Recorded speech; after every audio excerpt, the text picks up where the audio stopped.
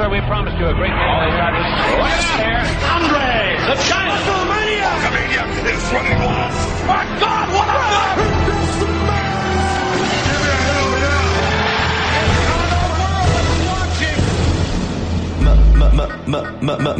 Mage. Male. Measure. Mage. It's still real. Mage. Male. Measure. Mage.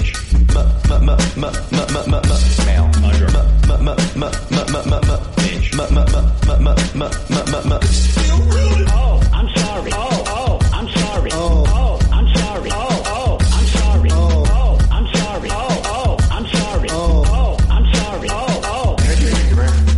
Sweet Peter Rosenberg. Shout out to that guy, Greg. I like delicious chicken. It was Rapod. It's professional wrestling. Welcome to the shoot, Arrow baby.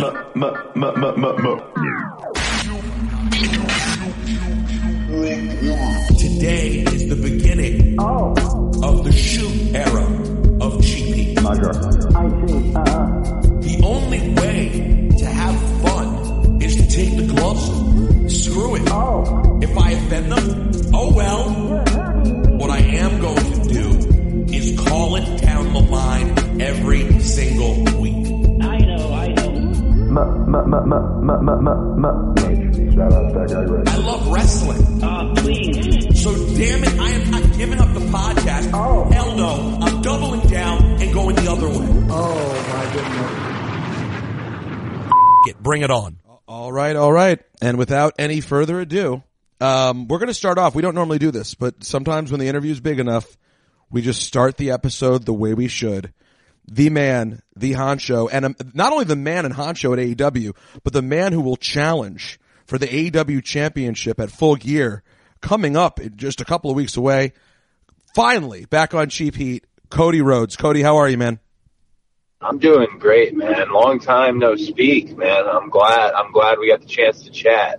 Dude, me too. You have no idea. I reached out to you, actually. I just want to say right now in front of everyone, you are terrible on your Twitter DMs because I definitely tried to get at you around the time when the big article came out about your journey. What was it, in the Ringer?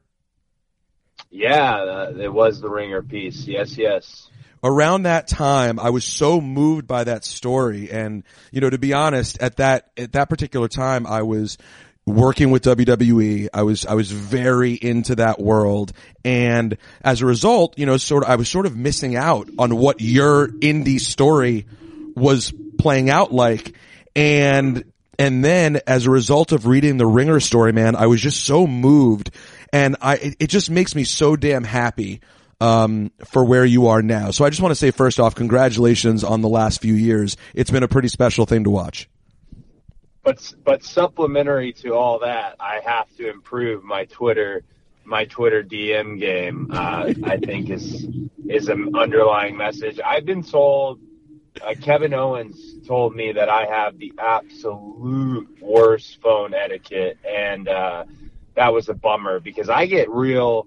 I don't know, man. I yearn for a time when we didn't even have these things, but now they're so important. I will work on it for you and for Kevin. I will work on it. I will get better. I mean, listen, it's very rare. This is special that you have me and Kevin Owens on the same side of an issue is fantastic. That shows what a uniter you are. Listen, I have a lot I want to talk to you about. This has been a really fun month of professional wrestling, and you are so at the center of it. First of all, what grade would you give? We are really 4 or 5 weeks into the real start of this television AEW product. How would you grade how things have gone so far? Oh, I would give it an A. And I'd say 4 of the 5 shows, I would give an A+. I only say that because the execution is the main thing. Like we have to execute, and we have this long form plan, and we had been planning this for quite some time, and it's a lot more traditional booking. versus writing. And with traditional booking, you're going backwards from these major events. So I have to stop being a fan on a pretty regular basis when it comes to Dynamite itself, when it comes to TV. I'm honored by everything that happens. I'm honored that I have a chair for myself in the go position, that I have my own headset at. I'm honored that I have my own office. All these like little things I have to stop caring about and just say, okay, cool, that's great. Now let's validate why these things exist. And I'm flanked by Matt and Nick and Kenny Omega and Tony Khan. And man, if there's ever someone if you ever feel like you're not pulling your weight, someone pulls it for you. And that flow is really essential because we have to wrestle as well. We're wrestlers. And in this case, I found myself in the title picture of the first pay-per-view of Dynamite era. So it's great to do it as a team. I'm so happy with the team. I could go on and on. I mean, there's so much back of house stuff that Brandy Rhodes put together, such a crack medical staff, and now all these independent wrestlers have medical treatment and physiotherapists and blood work. And I don't know why I'm sounding so excited about all this stuff, but that's awesome. It's just because I never thought when I left WWE, except when All In happened, I never thought All In was like this treat. Like, okay, it was one night. We had all the little perks of a major company. And then when you have this investor and this founder and Tony Khan who provides you the biggest possible canvas, and you have talented guys and talented kids like Private Party and Darby Allin. It's really a dream at the moment, this entire first bit of Dynamite. Well, it's interesting though that you say one thing you kind of have to stop doing is spending all your time feeling honored, because that obviously comes from such a good place, trying to appreciate what is a special moment. But then, at a certain point you go, all right, I can't keep looking at this from the outside, as beautiful as that is. I got to go kick ass now and do an amazing show. How much did your dad and you talk about what it's like to be an in-ring performer and be a booker, have the pencil, however you want to describe it, something that your dad did several times, including, of course, booking when he wasn't on television as well. But did you guys talk about what that was like over the years? Yeah, we talked about it, but we didn't talk about it like in the way of, hey, son, prepare for this. If this ever comes up, this is what you should do. We talked about it from a fantasy standpoint of just, I would ride in the truck with my dad and he would, book a show, or he'd say, who's your War Games team? And hey, do a television tournament. Like we would just have these conversations because he knew I was a big fan of my generation of the industry, and his generation preceded that generation. So he knew, I think he used me as kind of a litmus test on talent, to see how I felt and to see what I liked and what I didn't. But now I kind of look at all that experience with him, growing up with him and him having been so involved in my life. I look at it as like an education. I went to grammar school and middle school and high school, and I almost feel like I did go to college, but it was a completely different college that I didn't know I was in. It was the 30 years I got to talk to Dusty Rhodes every day about wrestling and the nuances of it and why things work, why they don't work. So that's why I, in a braggadocious sense, feel like I am so glad I got this job, because I have the best education on earth for this job. Not just what Dusty gave me, but what I got at WWE. I was around one of the greatest productions ever. Never missed a live event, never missed a day for 10 years straight. There's some unbelievably talented people back of house, on screen at WWE, some unbelievable agents who helped educate me. I I'm glad some of them are part of All Elite Wrestling now. Dean frickin' Malenko, for example.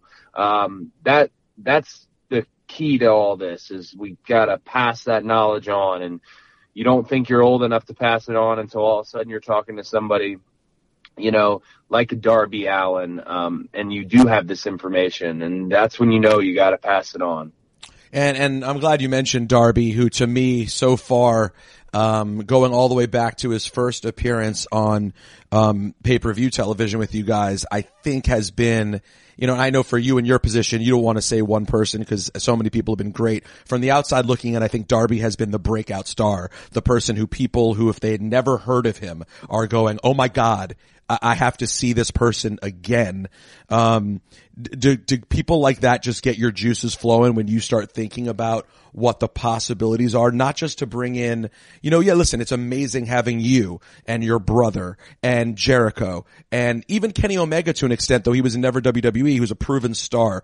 But there's a different thing about once you guys are able to make stars. That has to be an exciting thought for you. I think one of the biggest, it's like, I don't have children, so I don't know what the experience would really be, but I know Matt and Nick, that's really their wheelhouse, is taking someone like Hangman Adam Page, and this is, you know, in the last several years with being the Elite, and their ability to get people to care about him and just bring out the humanity in him that does connect the dots on the map that make people want to, you know, buy tickets to see him or just support him. That's something that I have in common with those guys. Me, Matt, Nick, Kenny have a vastly different opinion on wrestling, but we all have in common the fan service and the ability we want to do what you just said. So there hasn't been a greater feeling. I guess in the business it's called making somebody. Mm-hmm. And you never want to like be the one to say, hey, I made him or she made her. But when someone wiser tells you, and you know me, I get the Rolodex of all of Dusty's entire life. So every week, some of the wisest and greatest minds in wrestling, including Jim Ross, they give me their notes. And man, that's a great, great feeling when you have people in week 5 that are getting chanted for. They were chanting, "This is awesome" last week for Hikaru Shida and Shauna, and she's like, that's only after a month outing, really. It's special, but we can't take it for granted either. We have to keep whatever the formula is, and keep that magic going to keep fans happy. Now, I happen to think you guys caught a major break. You know, as we were leading up to this whole thing, it's been a very interesting ride for me to watch because sort of my working relationship with WWE dissipated as you guys were coming about. So I'm trying to be mindful to both be open-minded and also not seem biased one way or the other. At first to seem biased in favor of WWE, and now that I'm not working there to not seem biased against WWE. And just sort of, and something I'm sure you can identify with on some level, I'm just trying to watch this whole thing as a wrestling fan. And I think we're in a place now where with WWE, we did not know what we would get with SmackDown. And on this show, and from the feedback I'm getting from the Cheap Heat universe and the people who listen here at ESPN, the reviews for SmackDown have been more than mixed, to say the least. It has been a really like a big 2-hour commercial to some extent. And in my opinion, that plays into the hands of AEW so well because now SmackDown has become the number one show. Clearly, they have shown everyone this is the number one show, and it is not a pure wrestling show. Do you also see that as a big advantage for a building AEW? Well, I just see the way that Kevin Dunn shoots WWE is, and not so much the booking of it, but how he shoots it. I see it, of course, as a big, it's kind of setting the ball up for us. We wanted to be an alternative. Now, of course, when your counter programs on your night, then you are competing. You're no longer just an alternative, but we still say we want to be an alternative because what we're doing is completely different. Here's the only thing you will recognize: the ring in the center of the building. That's a wrestling ring. everything else we're doing is a very, very different wrestling. And that's why sometimes it's fun to kind of poke fun at it, and not in a mean-spirited way, but all of these rules that have been in place for 20 years, they're not wrestling rules. They're WWE rules. Oh, it's a contract signing. There has to be a fight. Oh, the person can't just look at the monitor. They have to stand to the side because that's how Kevin likes to shoot it. It's some nonsense. And it worked for them until it stopped working for them. And we're just happy to do wrestling how we want to do it. The good thing about our partners at Warner Media and the TNT family, they weren't there during the Attitude Era or the Monday Night Wars. There was nobody on staff except for maybe one guy. And that is great. It's all young, open-minded, congruent with what an actual snapshot of America and the world looks like today. It's like a utopia at the moment in terms of just synergy we get from our partners at Warner Media and how they allow us to lead this. We're not under the gun. We're not under, the biggest pressure we're under is our own pressure to deliver, because we had such a unbelievable debut, the biggest debut in 5 years for a Warner Media, institution, and to do so well against, we were opposed, and to do so well against WWE and still be doing well. That the pressure we're putting on ourselves is ample already. So I don't even know what the question was when you started, but that's where I went. No, it ended up getting covered. Okay. Yeah, just about how SmackDown looks and NXT. Listen, I really think that Triple H does a fantastic job with NXT. Did you think it was interesting that Finn Balor moves to NXT? I don't know if you're aware. I'm imagining you are. Turns heel, has a really big moment. To me, that's also a sign that obviously they want to have really marquee players playing on Wednesday nights to try to compete with you guys. No? Oh yeah. I mean, I was expecting the Undertaker to be teaming with Johnny Gargano on night one and all that good stuff. But I'm more mindful of it post Wednesdays. Hey, well, what did I got a lot of friends in that locker room. My dad's boots are sitting in the Performance Center. So I'm more mindful of it post Wednesdays, but we go into it more with the idea of like, what are we doing? And then you've got everyone else in your ear. So I'm aware, and I actually got to see the Pele kick he did and the turn, as it's been dubbed.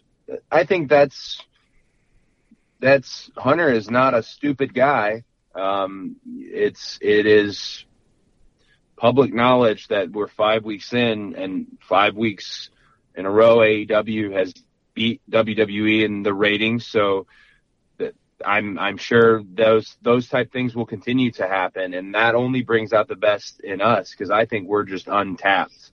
I think we have all kinds of new homegrown people that are going to be coming up through the ranks, people, like Nyla Rose, people like Riho, and I think they can compete with any wrestling roster. Our tag division that Matt and Nick have cultivated. So I would just expect more of that. I mean, that's what this is. We're living in this period of two shows competing against each other for the wrestling viewer and the casual fan, as it's been dubbed. So we'll see a lot of that. I did think leading up to, I'll tell you the truth. I've enjoyed all the pay-per-views. I really enjoyed Fight for the Fall, and I thought it looked cool and unique. I thought it was sort of the sleeper of the bunch. But my complaints were always the same after them when I would come on and review, is that I did think it was a lot of spot fest sort of wrestling. Amazing. I mean, wrestling that you are frankly not going to see on WWE television. However, that can be sometimes for good and for bad, right? Like there were moments when I thought I'm not getting enough story. I'm getting too much wrestling, because I'm someone who's really driven by story. What did you think about things early on? Do you think that's an off-base assessment? Did you at any point think the same thing? We have to get this to be a little bit more episodic. How did you view the early days of you guys being on pay-per-view and then television?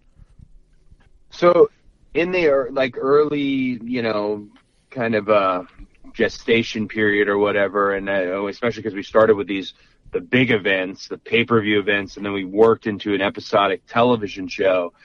I never got too heavy-handed in what I like. And what I like is old school Southern wrestling. I like character profiles. I like variety pieces. I never got heavy-handed with that because, Kenny has his outlook on the women's division, and Matt and Nick have their outlook on the tag division. Tony oversees it all, and I know this is going to sound almost cheesy, and forgive me, but I just got off the phone with one of our talents and said this exact same thing.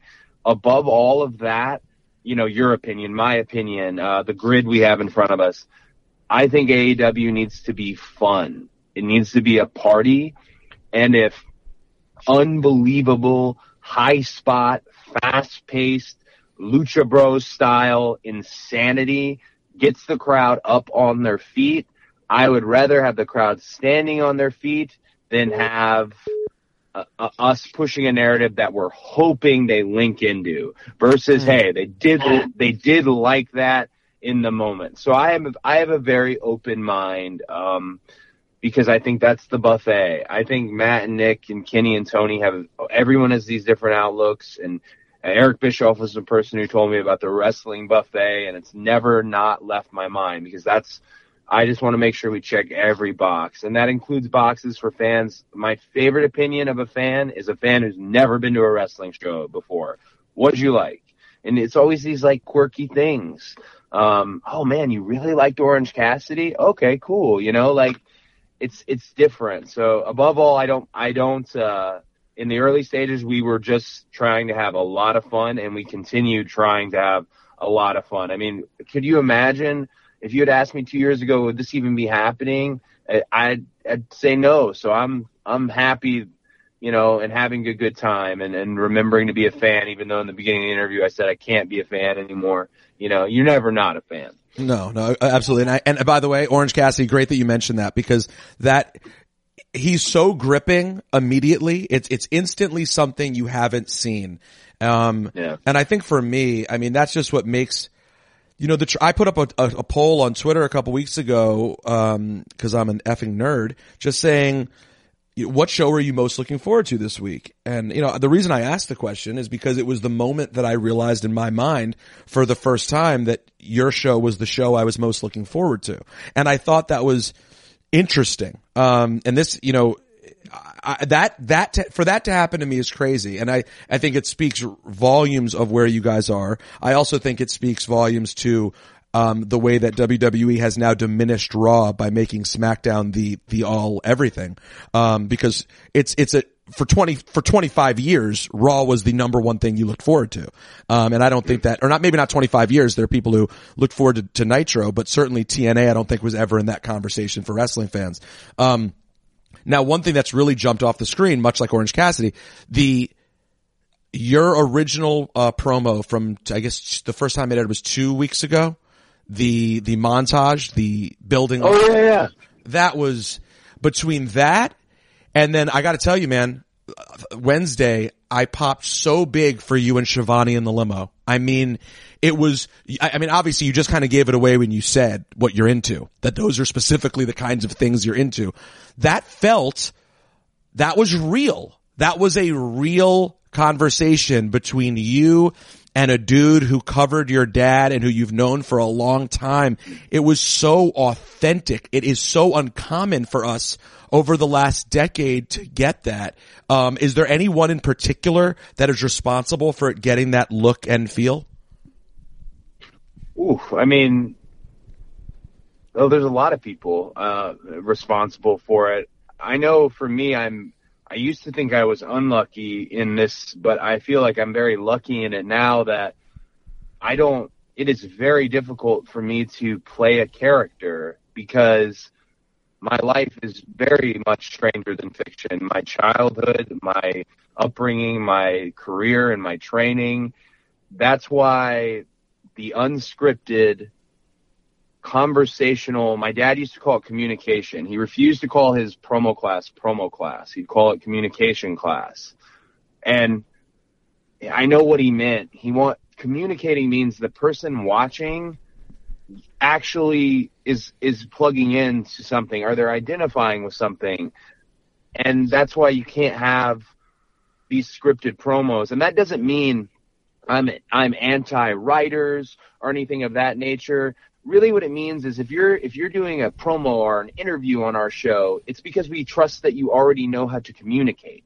That we trust that you know how to play your music. We're just going to crank the mic up. You know, John Moxley, great example of it this week. And in the case with me and Shivani, that's a real conversation. Nothing is better in wrestling than it's real. And my current crazy run at the moment is just real. Everything is authentic, and I don't know how. It makes me incredibly vulnerable because I can't say, oh, well, that was just me on TV. That's me right now too. But you still have conversations though about that. I think when people came out and thought no writers, there was some level of concern of like, is this just a complete free for all? Yeah. Do you have conversations about like, hey, let's talk about what this character's mindset is and what we're thinking about and where we're eventually going? So for me, I had a great coach who had nothing to do with wrestling in Howard Fine, who's an acting coach in Los Angeles. And the most old school of wrestlers, that's the thing. Everyone looks at AEW with such new school lenses, but the most popular guys on AEW are the most old school. People don't realize the Bucks, even though they do all these high spots, are some of the most old school wrestlers I've ever met, because there is a 100% constant 24/7 commitment to the job. And that is really what makes up like an old school wrestler. So I had Howard, who gave me all these, pieces of not indicating, actually being there in the moment. And that's easy because of so much of this connects to my real life. But another really great thing we have is Comeback Studios in Atlanta, Georgia. That's a group that DDP loaned me to help me with my Road 2 series. I wanted to create a series that, was sports centric and more of the serious side of AEW, because we already have a lot of the silly side. And those guys are now fully integrated as part of All Elite Wrestling. And they're the ones who did the montage piece. And they use my real trainer. They use my real gym.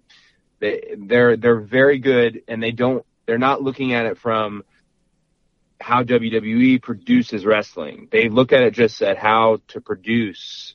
They're quality cameramen and quality directors and producers, and they've created a great team. Kevin Sullivan as well, Keith Mitchell, who produces wrestling so different than the wrestling we've seen the last 20 years. They're big parts of all this. All right. I want to rapid fire a few things at you as rapid fire as we can before I let you go. I know you have a lot to do. Sure. First of all, listeners to my podcast know I, generally speaking, think Chris Jericho is a jackass. He has been so damn good. I want to hate on what he's doing so bad. I was just ready to be like, you know what? He's finished. He's over the hill. This isn't the choice for AEW. I think the work he's been doing over the last month has been a new version of him being an a-hole on television that we have never seen before.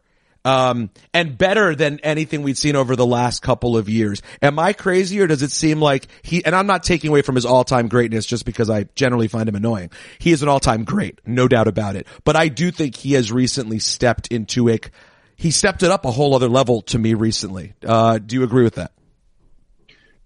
I would say that initially with Chris Jericho and the amount of money that he has been paid by AEW and having the largest contract on the roster, but in the very beginning there were 3 people who said, I want to be the quarterback. 3 people. And it's funny that Tony's from the NFL.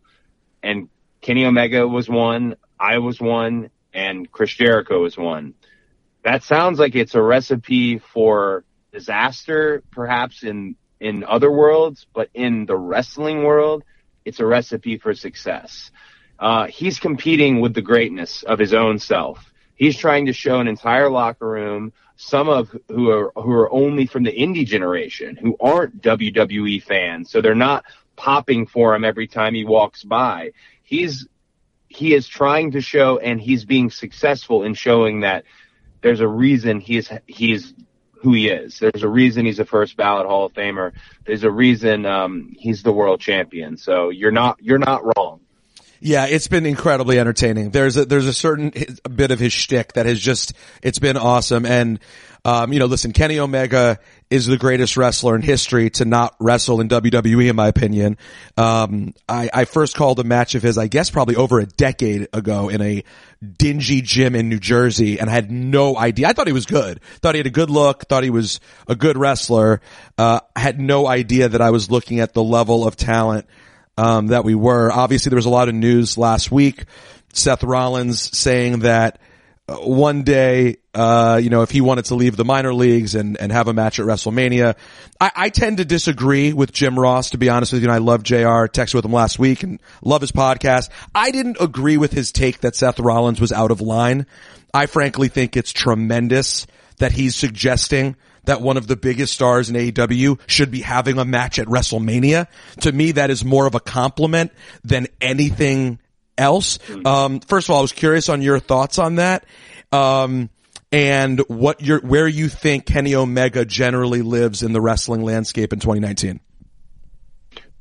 Well, for the developmental comments, when they came from Kenny, and then when the minor league comments came from Seth, I think that's just two really great athletes. I actually just trying to nip at, in the case of Seth specifically, just trying to prod and poke and get under the skin of another. I don't think they were as mean-spirited as the world made them out to be. Agreed. I think Seth is super, super talented. I believe I had his very first dark match in WWE. He's a unique soul. He's super talented. He works his ass off for them when a lot of people at that company just collect a check. I kind of just sit back in those moments and don't take it personally, because part of wrestling is us talking, shit about each other. So that I never take anything personally. And I'm surprised when we are such a woke culture that we take everything as stop saying WWE, stop, or in their case, stop, who enjoy it. It's, if you don't like this person, perfect. It's more fuel to the fire. And if you do love them, you shout their name from the rooftop. I just look at it as wrestlers talking smack about other wrestlers, which is a key component of wrestling in the first place. Yes, exactly. And how great is Kenny Omega? World rankings for you over the last 5 to 7 years, where do you put Kenny Omega? I've had 2 matches, singles with Kenny, and then I had in Ryogoku, I had the triple threat with him and Ibushi. I think Kenny is one of the top 5 pro wrestlers. One that the crowd buys tickets for, that communicates to them, and does it bell to bell. So that's my definition of pro wrestling. I think he's one of the top 5 in the world, probably top 3. And the thing I like about him is I think people are just beginning to see him for the first time. I mean, he was in Japan, and New Japan was a thing that came on at 4 a.m. if you did watch Wrestle Kingdom. And if you were a really hardcore wrestling fan, you would put the GIFs up and claimed you watched it. I think now a lot of people are seeing it, and him going into the match with Jon Moxley, one of the most motivated wrestlers on the planet, John. I think this is kind of a jumping off point for what Kenny Omega looks like in AEW, and it looks very good. Kenny's amazing, and he's trying to do something very different with the women's division, and having introduced Riho to us, that alone, I'm very thankful for that, because she's amazing. All right, last thing, and it's a tough question, one I'm sure you've been asked before, but I haven't asked it, and I've been thinking about it a lot recently. I've always been puzzled about the WWE's relationship with your dad. It's always been just a point of confusion for me as a fan. In one sense, you have him as just the most beloved, maybe the most beloved former great ever in terms of the actual performers and the people in the company and how they felt about him. And then and that's propped up quite a bit. They also use that. They named tournaments after him. He is a fixture. And then at the same time, if you're as big a wrestling nerd as you are, or I am, or everyone listening is, you also know that there have been these moments when they have clearly, at least it appears, dug at him, from the polka dots to Virgil, all these things. How do you, at this point, view the way Vince McMahon and the WWE felt about your father? It's very simple. I could smash 1,000 thrones, and I could make 1,000 pot shots and little fourth wall breaking comments about my experience, because it is vastly different from Dusty's. But as his son, I know that in 2005, when he got his first royalty check for the Dusty Rhodes DVD, which they did a marvelous job on, my mother literally hit her knees in the kitchen and thanked God for them having kind of brought him back to financial security, them having given him a home in the winter of his life and a functional thing to chew on with NXT and to maybe help and guide a few young stars. So with that in mind and what they did for him in the end, I will never be ungrateful to them. Now, I have my own opinions about my career that are mine, and people think that because of what they did for my dad, that I should, be voiceless on occasion, and that's just never going to be the case. But I will always say that I owe them a great debt. And maybe I paid it personally with the way things ended. Who knows? But I'll never forget that both Hunter and Vince and Stephanie McMahon were very good to my father when he needed it, and as his son, that's something that if they ever ask me, to repay that debt, I'll go repay it, because it was important. Now, I know the narrative is the McMahons hate the Rhodes, and maybe in there's some truth to that. But you gotta really, if I have a few drinks, ask me the same question, and the answer might be completely different. But in this moment, I still remain very grateful for what they did for my dad. What they did for me, different story. What they did for him, very grateful. Well, listen, for what you are doing, we are very grateful.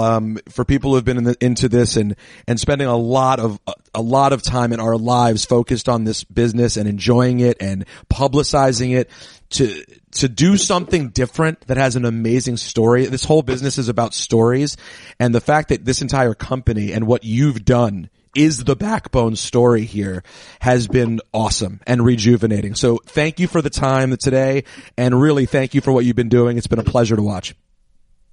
Thank you. We just got to keep it going. Make it a longer story. Yeah, don't f*** it up, bro. Right. So far so good. Cody, thank you, dude. Well, let's do this again. Yes, sir. Thank you so much.